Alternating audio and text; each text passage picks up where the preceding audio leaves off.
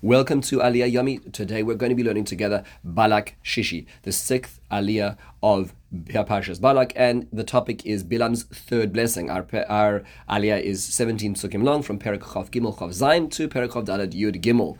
Basic summary and then some points to ponder. So we hear now that Balak takes Bilam to the third place to see that if Hashem will allow him to curse. So he goes to a place called Rosh HaPeor, which overlooks the desert, and this time he sees all of Israel. Bilam asks him to build another 7 altars, and he's going to bring another 7 bulls and 7 oxen.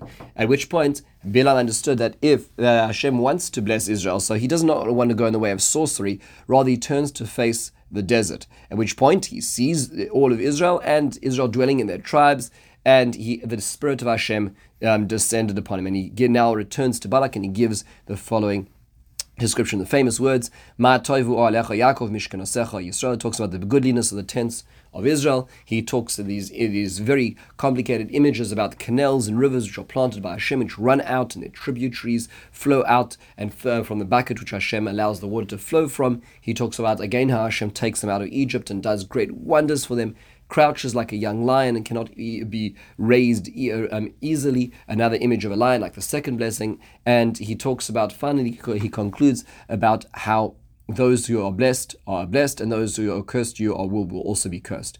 Now, at this point in time, Balak is so angry, he claps his hands in anger and reprimands Bilam for cursing when he was actually hired for blessing when he was hired to curse. He tells Bilam to brach lecha makomecha, run away back to your place in shame. I can't give you any honor. I can't give you any payment for what you've done.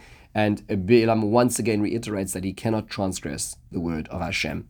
So this is the third blessing over here, very famous blessing. So let's just look at a few basic points to ponder in today's Aliyah. So first of all, again, back to the places. Why is that Balak is the one who found the place called Rosh HaPeor? So Rashi explains that he saw that in the future Israel would very soon serve Baal Peor in this place, and this would be where they would sin. So knowing that they would stumble here, perhaps he thought the stumbling they would have would be through the curse, but it wasn't. But he thought that maybe there would be an opportunity to utilize this weakness in this spot as well. Now, what is the difference this time about turning his face to the desert? Like, how is Bilam trying to circumvent Hashem in this case? So Rashi says he was trying to run away from Hashem, and since going with Hashem is not really helping, it's giving blessings, so he thought maybe he'll focus on the sins of Israel. So he focused on the desert, which was all the sins that Israel had committed in the desert as well. And this is how the Targum explains it, the Meraglim and the Egel Azav. So he's looking towards that to try to find the negativity to capitalize on that. So then suddenly he sees the camps of Israel and he's taken by that. The spirit of Hashem descends on him and he talks about Ma tovu alecha Yaakov. So what's the point? Why is the camp of Israel so fundamental and so transformative to Bilam? It seems that this even triggered this good prophecy. So Rashi says he looked and very famously saw that they lived not looking at each other's business. They lived all very humbly. Their entrances weren't facing each other's entrances. They weren't looking into each other's houses. They weren't talking about the property price on Zillow of each other's tents. They were just happy where they were. The Orach Chaim says no, it actually refers to the tents as metaphoric as the commitment to Torah and ultimately the Beis HaMikdash and Mishkan. Some Mefarshim even say it's Mishkan versus Mikdash in the two explanations over here. So he's looking at the future. These are the assets, these are the merits that they have as well. In fact, the Baal HaTurim explains that you see the 6 words in this pasuk, which are keneged, corresponding to the 6 places where the Mishkan actually lived, and those are Nov, Givon, Gilgal, Shiloh, and the 2 Beis HaMikdash. So it's referring to the future. These are the tents, not just the tents that he sees in the desert, but the future tense as well. The Chidah, in one of his explanations on this pasuk, in his commentary Chomas Anach, explains that it refers to the body and the soul. That's so the Ma tovu alecha Yaakov, the temporary ohel, the tent, is the body and the soul. He's giving the blessing on how the two, that Israel is able to have the two interacting and interdependent on one another, the temporary and the everlasting, and how good the portion of Israel is with those two together. Now, what was that Bilam really wanted to say? So the Das Kenim from the Balei HaTosfos quote the Gemara in Sanhedrin in Perek Chelek, which explains that from this blessing you can see all the things he wanted to say. So he wanted that the Shechina would not reside upon Israel, and that's why he was forced to say Mishkanosecha Yisrael, that the Hashem dwelled among Israel. He wanted it to be that their kingship would not last, therefore he was forced to say Kinecholim Nitzayu, like rivers they were planted. He wanted to say that you would not have any fields or real estate, and that's why he was forced to say Keganos ale nahar, like these gardens upon the river. He wanted to say that they should not have any influence in the world. That's why he said Koalim nata Hashem. Hashem made them like these tents, fragrant tents. He wanted to say that there would not be kings, future kings, who were strong and tall. That's why he says Ka'arazim alei mayim. He was forced to say that they'll be like these cedars upon the water, very tall and lofty. He wanted to say that they're not going to have a longevity of kings, not a king, the son of a king. Therefore he says Yizal mayim midal yav, that the water would flow from his buckets, which means a continuity. He wanted to say that their kingdom would not control other nations. Therefore, he had to say, his seed over much water. And he wanted to say that their kingdom would not be so strong. Therefore, he says, he wanted to say that there will not be a continuation of their kingdom. It will be a short spurt and gone. And that's why he had to say, their kingship will be erased. So all the negative statements and sentiments that he wished to shed upon Israel were counteracted over here by his own blessings. His own blessings were stopping short every curse that he wanted to say as well.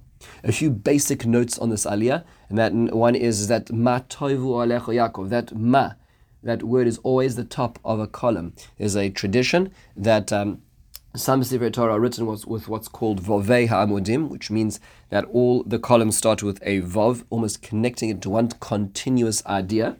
Not all Torahs are like that, but every Torah has the notion of what's called Beka Shemoy. Though that is an acronym, those letters, Beis, Yud, Hey, Shin, Mem, Vov, Beka Shemoy, are the specific traditions of what starts the column, and one of those is the Mem of Shemoy, is Ma Toivu Alecha Yaakov, which traditionally only starts at the top of the column. Beka Shemoy means with the name of Hashem, and that means to say Hashem's name is always, so to speak, hanging at the top of the columns, at the forefront of our minds.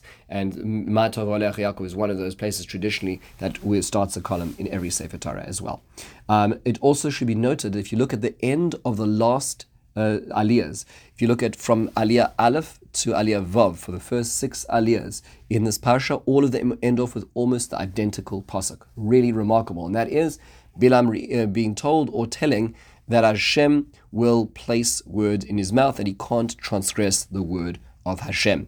So that seems to be almost the theme of the parasha, which is why the aliyahs are choreographed in a way which reflects that theme, the limitation of human free will at the mercy of Hashem's plan as well. One last note, and that is that famously we know that the Midrash says that Moshe Rabbeinu, Bilam, was perhaps the only prophet in the world akin to Moshe Rabbeinu who saw through an aspaklari hameira, through a clean lens. And you wonder, how could that be? Meaning, he is a very corrupt individual. He's clearly a very self-centered individual. How could he possibly have nevuah of such a level? So the Ma'aril Diskin is a famous essay which is expanded upon the Or Gedaliah in this parasha, where he says that was precisely the point. A prophet experiences a nevuah through his soul, and to the degree the soul is prepared is the degree that it will be interpreted or misinterpreted based on the Navi. Bilam was a corrupt individual, although he was allowed to be a prophet. He wanted to interpret the prophecy that he'd be given through his corrupt soul, thereby corrupting the interpretation of the nevuah.